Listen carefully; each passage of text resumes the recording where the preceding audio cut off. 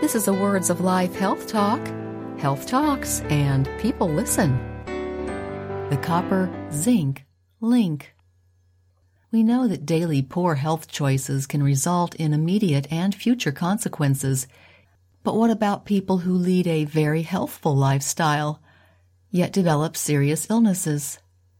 Many factors may be key contributors, including the delayed results of formerly poor lifestyles. But some diseases have a likely link to a mineral of which we may not immediately think: copper. We know that aluminum, mercury, and lead are dangerous, but we don't hear much about copper. That's beginning to change as more people are discovering that both copper deficiency and toxicity can wreak havoc on health. Copper is a trace mineral that is essential for survival, so it's not all bad. But when levels become elevated, the liver may not be able to process the excess, so copper stores in the liver and later in other vital organs, damaging them, as well as the nervous system. One excess copper storage organ is the brain. Thus, significantly high copper levels may very well be the prime element in some instances of mental disturbances. Granted, there are other factors at work in the development of mental illness, but since an estimated 50 to 65% of schizophrenic patients have very high levels of copper, the connection between mental balance and copper balance shouldn't be ignored. The zinc link. How does zinc factor in? Sufficient zinc intake keeps copper at a safe level. But when zinc levels decrease, copper levels tend to increase.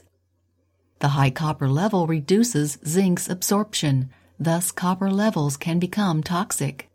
And since a zinc deficiency is also a contributor to mental illness, having high copper and low zinc is doubly bad for the brain. Other questions.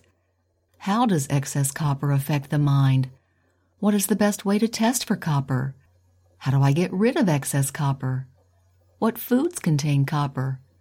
How can I get enough zinc? Some of the answers may be unique to individuals.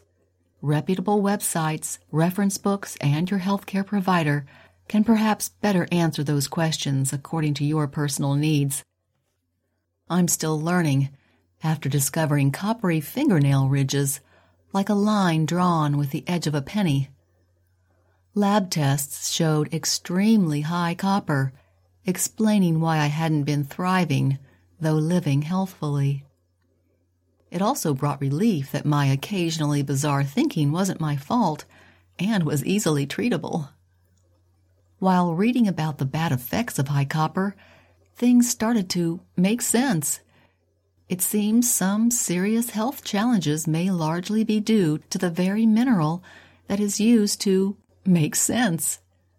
To balance the ratio between copper and zinc that is apparently out of sync, taking zinc supplements, since I don't eat animal products, eating fewer copper-rich foods, and taking products that remove toxic minerals, metals, is the suggested protocol that I'm choosing to follow until further advised. To avoid toxicity, under 100 milligrams of zinc daily is advisable when trying to lower a high copper level. If it's not too good and simple to be true that health improves with proper amounts of copper and zinc, you may be saner and sooner than you think. Enemies of God wish to make man's original diet look imbalanced. It's not, but our world is. So I urge you to have both your copper and zinc levels evaluated soon so you can remedy a toxicity and/or deficiency. You may wish to check online to learn more about copper and zinc, but Google is not God. Since nothing on the internet, not even Google, nor any human being, even you and me, truly knows everything, let's ask the one who does. Only our Creator is omniscient. He knows every cell of our bodies, and He longs for us to have perfect health, including a perfectly sound mind.